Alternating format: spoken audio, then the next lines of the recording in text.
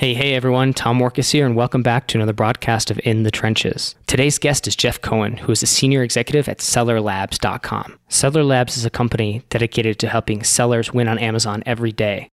And they do that through a suite of software tools, including Feedback Genius, which is the most used automated buyer-seller messaging program by Amazon sellers. Jeff joined the Seller Labs team as employee number 7 in early 2013, initially as an advisor and then joining the company in June 2013. And since then, from 2013 to 2018, they've turned Seller Labs into a multiple million-dollar business that is now featured on Inc. 5000's fastest growing private company. It actually landed in spot 148, and that's as of the time that we recorded this today. So in our interview today, when I was speaking with Jeff, that's the news just came out and they're just announcing this right now. Of course, you'll be listening to this after it's been published, but you can go check that out. And that's on the 2018 Inc. 5000 list. So it's a pretty remarkable story of bootstrapping a company from just a couple co-founders to over 53 employees and a multiple million-dollar business that's continuing to scale like crazy. My number one takeaway from today's conversation was on a topic that we didn't directly address, but I think we hit it from a bunch of different sides. And I think it's fundamentally the value of your time, or where is your time best spent? Where is its highest value activity? As in, where can you spend your time where it will produce the most amount of profit?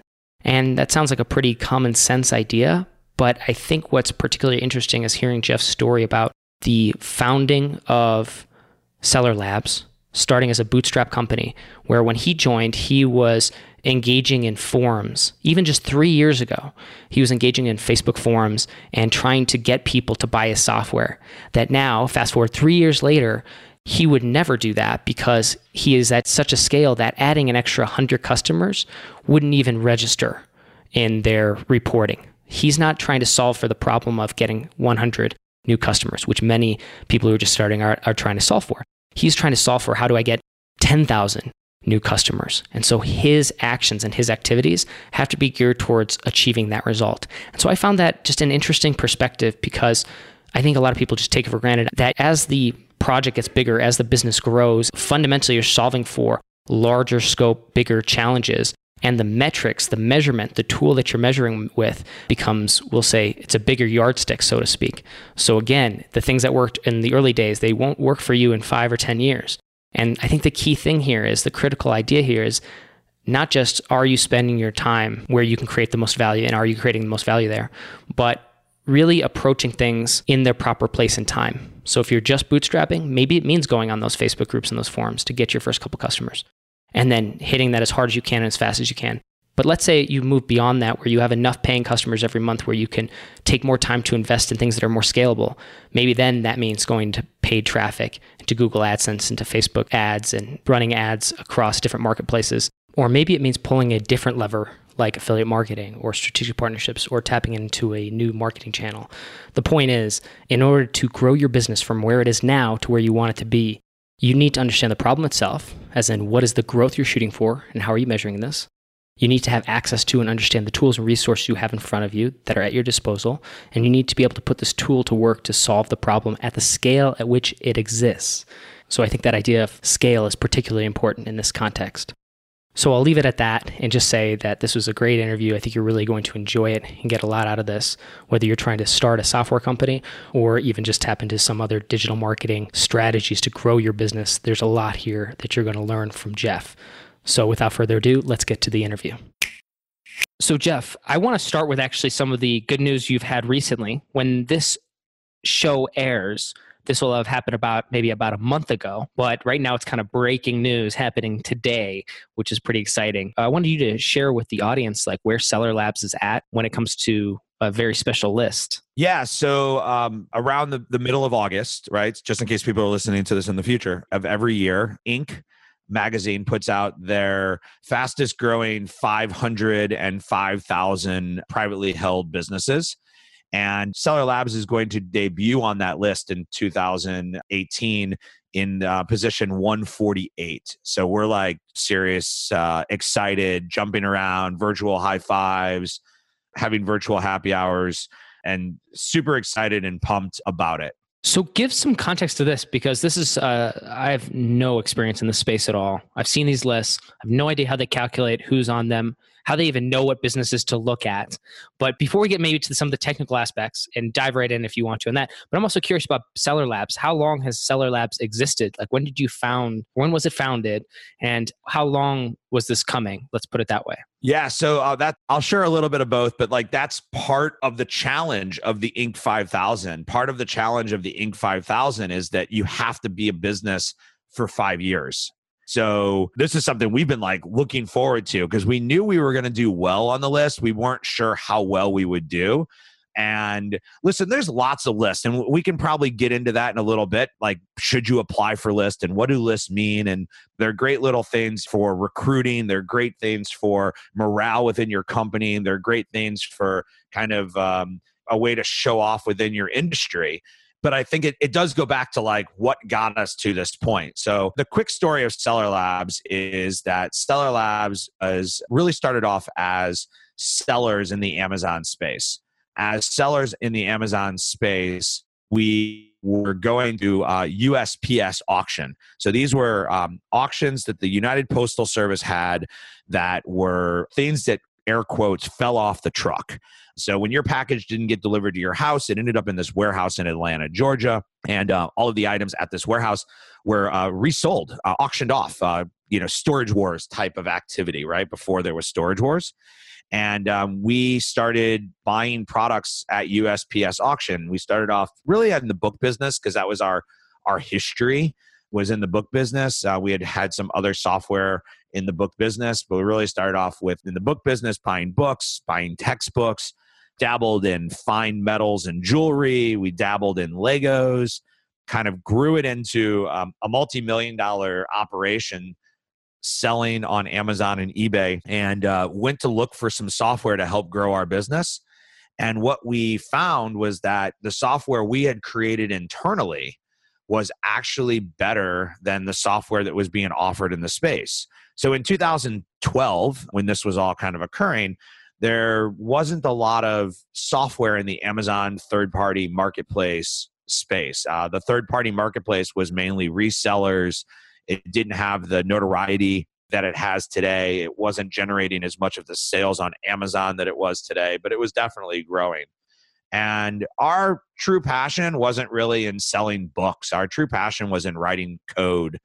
And so we realized that we had this opportunity to jump into a space and make our software available for other people. So in 2013, we launched with our first application called Feedback Genius. Feedback Genius now today sends out over 1 million emails a day to Amazon buyers, asking them to leave product reviews and product feedback for Amazon sellers. So yeah, I mean, I jumped ahead 5 years within there, but starting off of a company of 2 founders to a company today, 5 years later, that has 53 employees and 5 different software applications, all in the Amazon marketplace and ecosystem. Wow. So you got started, just you and a co-founder, is that right? So I was actually not a co-founder. I joined the company as employee number 6 or 7, but the founder actually used to work for me, and then he quit to go do another venture and then started this. And when he was getting going on this, and he was really early on, so I probably joined the company in early 2013 as an advisor, and then officially joined the company around June of 2013. So I was in pretty early, because they were mainly on the programming software side of things, and I was on the marketing promotional side of things. Got it. Okay, that gives some context. So this is so this was started in 2012, and then it went from 2 founders to 53 employees. And how many software solutions do you guys, I guess, actively sell or that you've built and people can use for? Yeah. Yeah. So if we go to built, we're probably at like 8 or 9 that we're actively selling. We're at like 4. So we've definitely have built. We like to tinker. That's the lab part of our name, Seller Labs. We like to tinker. So we definitely have created like little like one-off type applications. We throw them out in the marketplace. We see what the desire of the marketplace is for that application. And if it's not very strong, we move on to something else. If it is really strong, then we dive into it deeper to build it into a full-blown product, if you will. So 4 that are generating revenue today, but we definitely have had quite a few others that have kind of come and gone along that time. Can you share what have been 1 or 2, or whatever comes to mind in terms of what have been the things that have driven some of the most substantial growth over the last 5 years, especially to kind of like catapult you onto a list like Inc.'s 5,000? Like, what were the things that were, we'll say, fundamental shifts, not just like incremental growth, but the big leaps that you guys did over the last 5 years? So I have 2 answers to that question. One, I'll give you the direct answer from the product side of things. I think that one was like right place, right time. And it's hard to time the market, but all 3 of our applications that have done the best, only 2 of which we still actively own as a company. We spun one off when our founders separated. All 3 of them were successful because we were first to market and we were in the market early before the market started to commoditize. And so we've built up a reputation for our knowledge of the industry, our experience in the space, our relationship with Amazon, and our ability to create good products that when we release products, our customers and the community will try what we have. And that usually puts our competitors on our tails chasing us. So Feedback Genius was one of, if not the first, feedback related tools in the space. I guess arguably one of the biggest in the space in terms of the number of customers that we serve. Everybody's private, so it's hard to actually claim who's number one. And I'm not just one of those marketing guys that says we're number one because I say we're number one. Our other tool is our advertising tool. We saw Amazon advertising in 2016 as a major opportunity for growth. Because of our relationships within Amazon, we got early access to the Amazon advertising API. We were able to release a product months before a lot of the competition got access to the same API, which allowed us to start to build a foothold and a footprint in the Amazon advertising space. But it's not necessarily about what you do to launch your product that I think makes you successful. It's what you're able to do to pivot your product over time that's made us successful. And so it's about us looking for blue oceans within the red ocean that exists. Everybody can make a software off of an API, but we try to look for nuances within that allow us to push our product into a market or an audience that isn't necessarily looking for that product. And so I heard a great restaurateur. I know you're from the Chicago area. There's 2 great restaurateurs in the Chicago area. One is called Richard Millman. The other is, last name is Levy. They own a group called Levy Restaurants, which you probably see in most all of the stadiums now. And then the other one is a group called Let Us Entertain You. Maggiano's is probably the one that people would know nationally. And what they said was that the success of a restaurant isn't made in the preparation of the launching of the restaurant. The success of the restaurant is made in what you do in the first 21 days that the restaurant is open. That's what determines whether the restaurant will be successful. And I think that one of the things that we've learned in our growth of bootstrapping our business from 0 to multiple millions of dollars is that our success is not in what we launch, it's in how we adapt to the market and how they react to what we launch. And as long as we cannot become emotional in what we do, and we can focus on what the audience and what the market is really looking for, then we'll continue to be successful. When you start to believe that your product is the right way to do it, and now you just need to educate everybody to do it the way your product works, that's when products fail. Oh man, I have so many questions come to mind right now. So I'm going to start with one, see where it goes.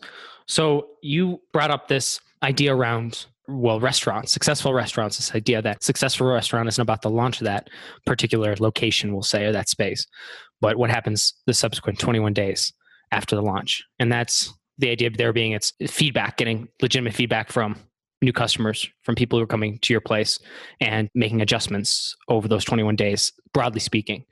Tell me if I have that kind of correct. And how did you specifically implement this in the software space? How did you approach that problem set? Yeah, if that was the way that I interpreted it, it's always great to learn from other industries and then to apply them to your industry. We have one of the ways that we've applied that into our business is like a lot of businesses, we have business principles. So one of the principles that we really try to instill into our employees is that they will never have enough data to make a correct decision. And therefore, what they have to do is they have to take the data that they have and they have to use that data to make the best decision that is possible today. As that data changes, that might mean that we have to go back and change the decision that we made. And so I could share this in a couple different ways. The easiest would be us adapting to Amazon and their policies, right? So as a third-party software provider for Amazon, we have to adhere to Amazon's terms of service. 3 years ago, part of our tool would allow you to connect the review that is left with the buyer who purchased the product, under the idea of customer service, that if you can reach out to somebody who gives you a bad review, you can reach out to them, offer them a refund, get them a new product, provide them some customer satisfaction. As some sellers started to abuse that process, they were using it to try to convert bad reviews to good. Amazon changed their policy, or they didn't really change it. They enhanced their policy to make it clear that they didn't want that type of conversation occurring. And so as Amazon made that change, we had to pull that feature out of our system. And so we used the best information that we had available when we went to create that feature. But as that information changed, we changed how our business worked to adapt to the new information that we have. And I think that what happens in a lot of companies is that you get emotional in the decisions that you make. I've spent all of this time working on this product. It's not profitable, but I'm not going to stop selling it because I've put so much time and energy into it. Or I've worked so hard on this software and I have people that are using it, but it doesn't really meet the needs of the customers. So I'm going to keep trying to fix it instead of pivoting your energies and your efforts to other things. And one of the things we try to do as an executive team today is we try to look at what's our return on investment for the effort that we're making. And how do we deploy our resources? Because now that we have multiple softwares, now that we have tens of thousands of customers, we're making millions of dollars, we actually have to be getting a bigger return on investment for what we're doing. And it's something we talked about before we hit the record button, but it's the same thing. Like things that I did in my business 5 years ago that would move the needle and increase my sales. 5 years ago, if I could increase my sales by $10,000 a month, that was monumental. Today, if I increase my sales by $10,000 a month, that barely shows up on a report. And so today I have to focus on things that are going to I need to still move the needle. So I'm looking for things to how to add $100,000 to my business or $1 million to my business, not just move it to 5 or 10,000 to my business. And I feel like that's a fundamentally different question or a fundamentally different problem that's being solved for than like the one you were solving for previously. Even it's not just I think a matter of scale, but I really do feel like this because I see it from the outside and having not gone through it to that like level, that extreme, from definitely having bootstrapped and gotten to a sizable level with my business, but not to the level you guys are at. But I feel like what you are doing is you're solving a new problem. And it's kind of almost like that. I don't know if you're familiar with Peter Thiel's 0 to 1, I guess, theoretical framework or his conceptualization of what drives innovation, what moves things forward. And he always looks for the 0 to 1 movement, that dramatic change. I feel like you're kind of playing in that level when you're at that space and you're talking about, $10,000 a month would almost be a negative if like that's the only thing that showed up on the report. But for somebody who's just listening, bootstrapping, it's like 10,000 a month would be a game changer. But for you guys, it's just a totally different ballpark. It's the scale changes the game, changes the landscape, but it's more than just the scale, I think. But maybe you can comment on that. I'd love your insights. So I used to work for a company called MBS Textbook Exchange. They're a $500 million subsidiary. Well, now I think they're owned by Barnes & Noble College. They were a privately held company when I worked for them. And I worked on a project for them where we were selling books online, and they were selling $2-3 million worth of books online. And we were taking all these extra books from the warehouse, books we couldn't sell and couldn't sell online, and we were selling them out the back door. We were selling them for like pennies on the dollar.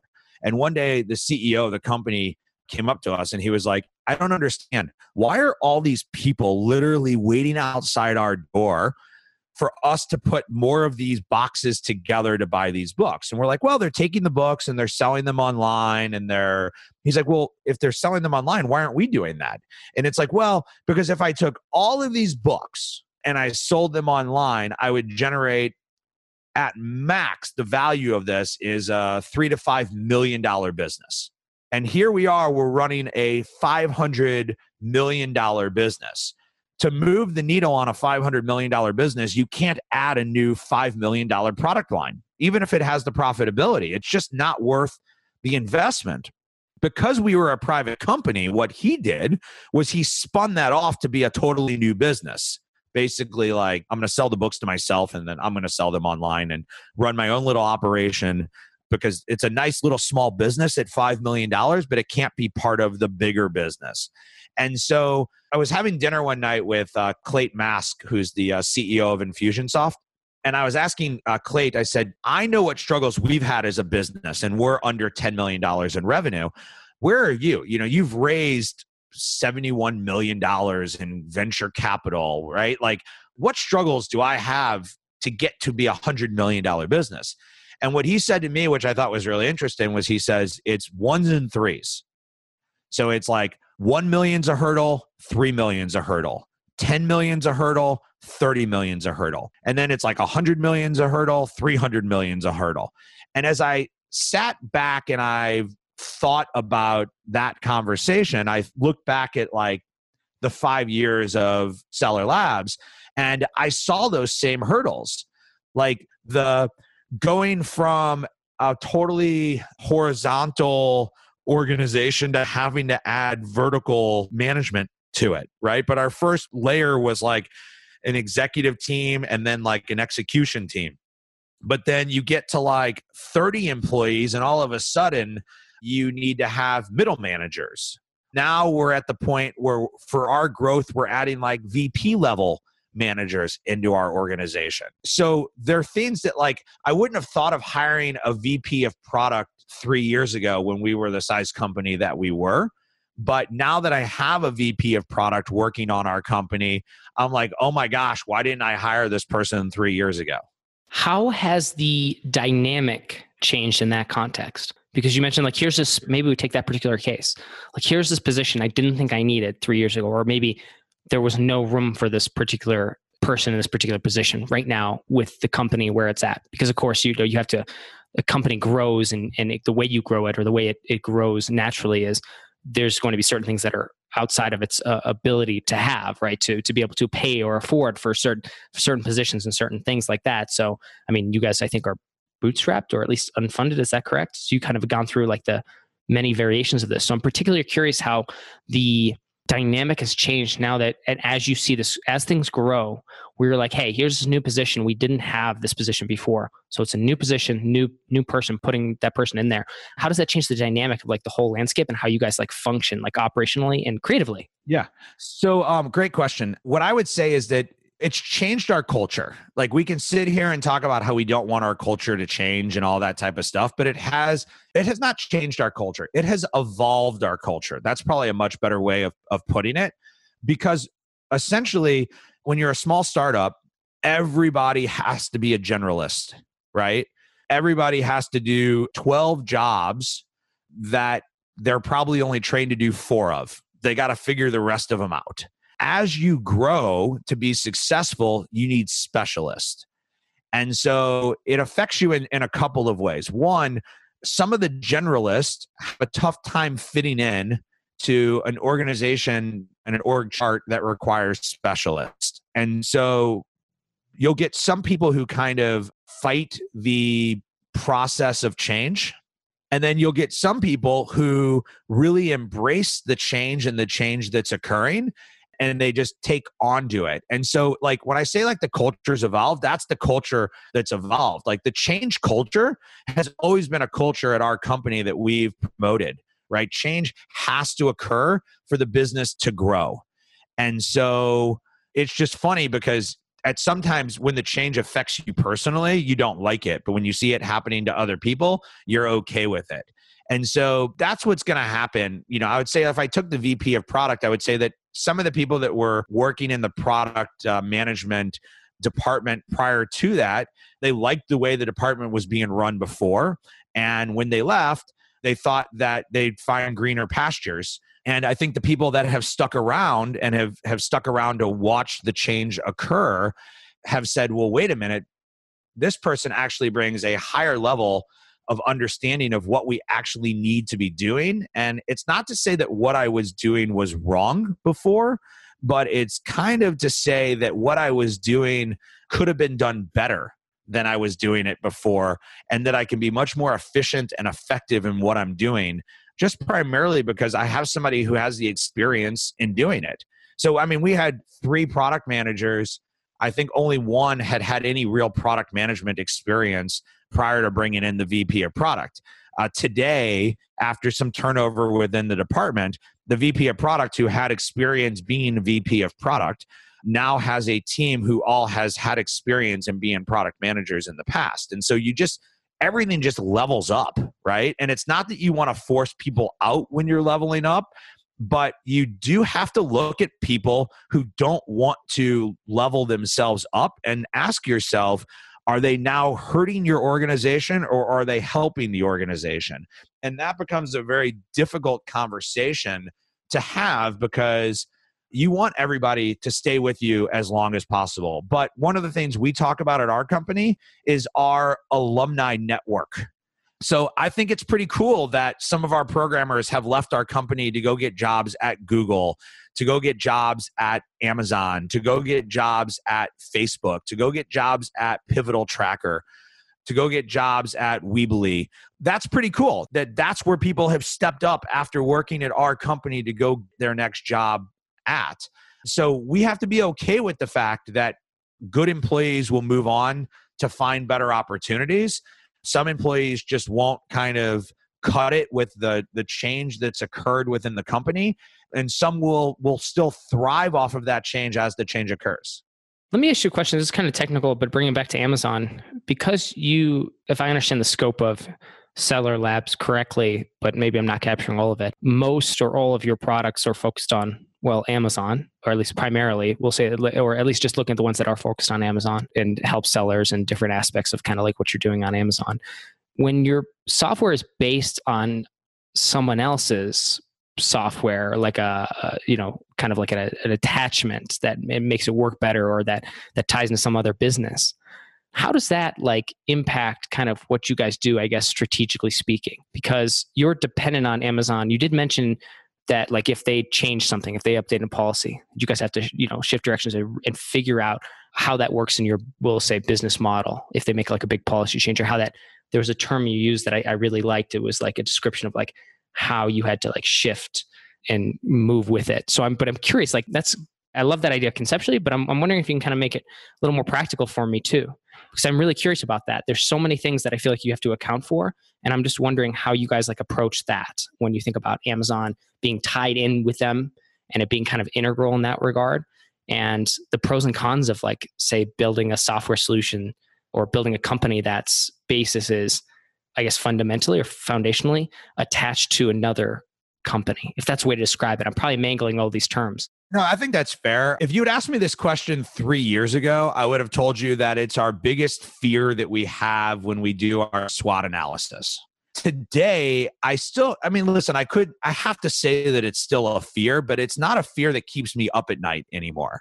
And the reason why is for a couple of reasons. One, the ecosystem of ecosystems, if that makes any sense, has really grown in the last 10 years, right? So look at Shopify, BigCommerce, Infusionsoft, HubSpot.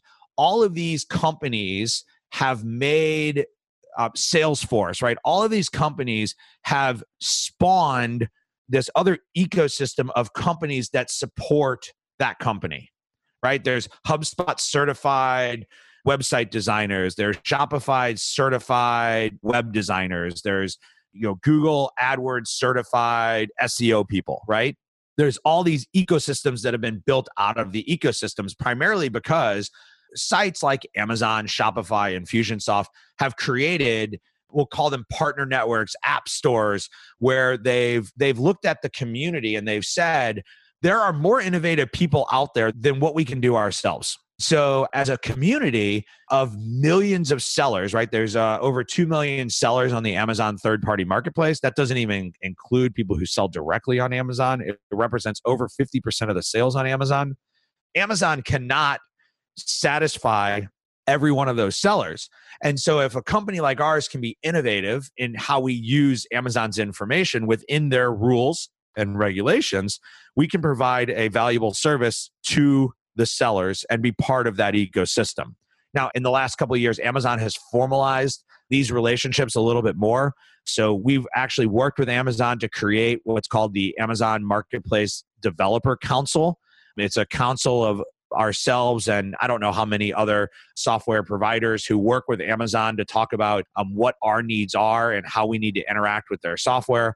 We've worked with Amazon to create an Amazon App Store. So within the Amazon interface for sellers, they can actually find our software.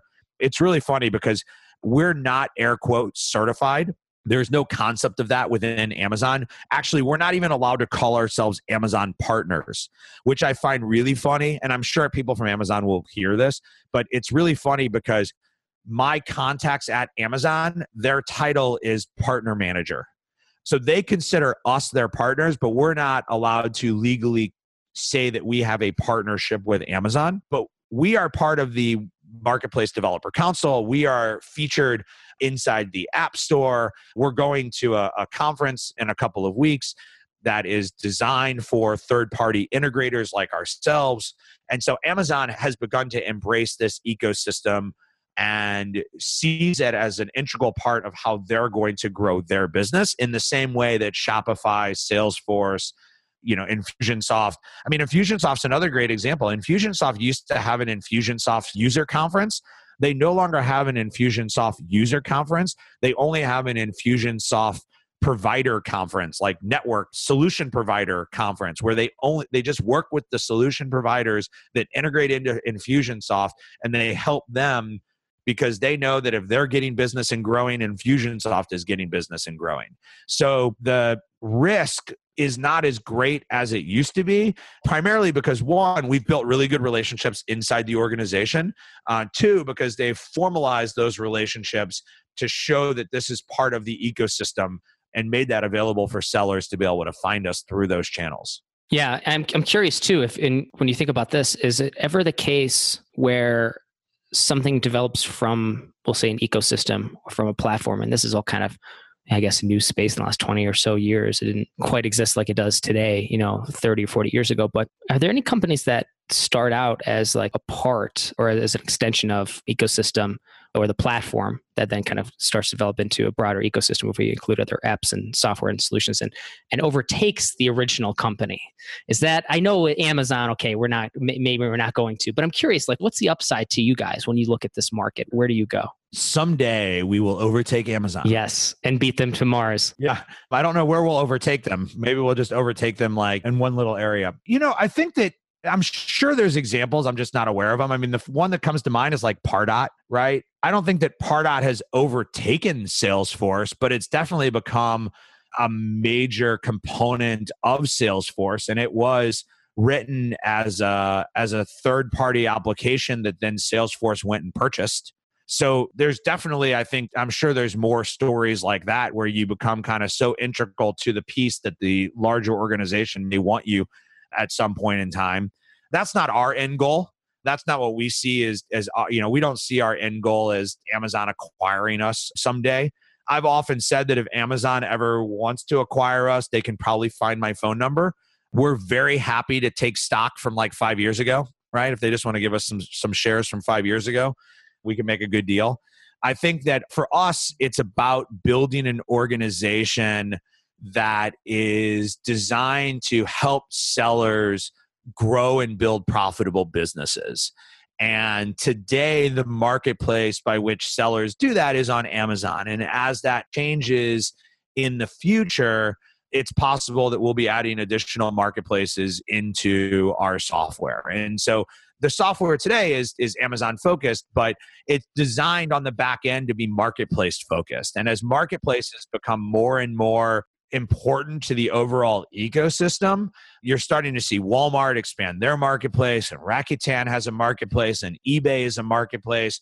As marketplaces become more and more prevalent in the general shopping arena, our software will expand to work with those as well. Got it. But I assume right now Amazon's still the whale, that it's like has market dominance, right, by a long shot? Yes. Yeah. We were just talking about the Pareto distribution here before we hit record. And I think that's an example of it, right?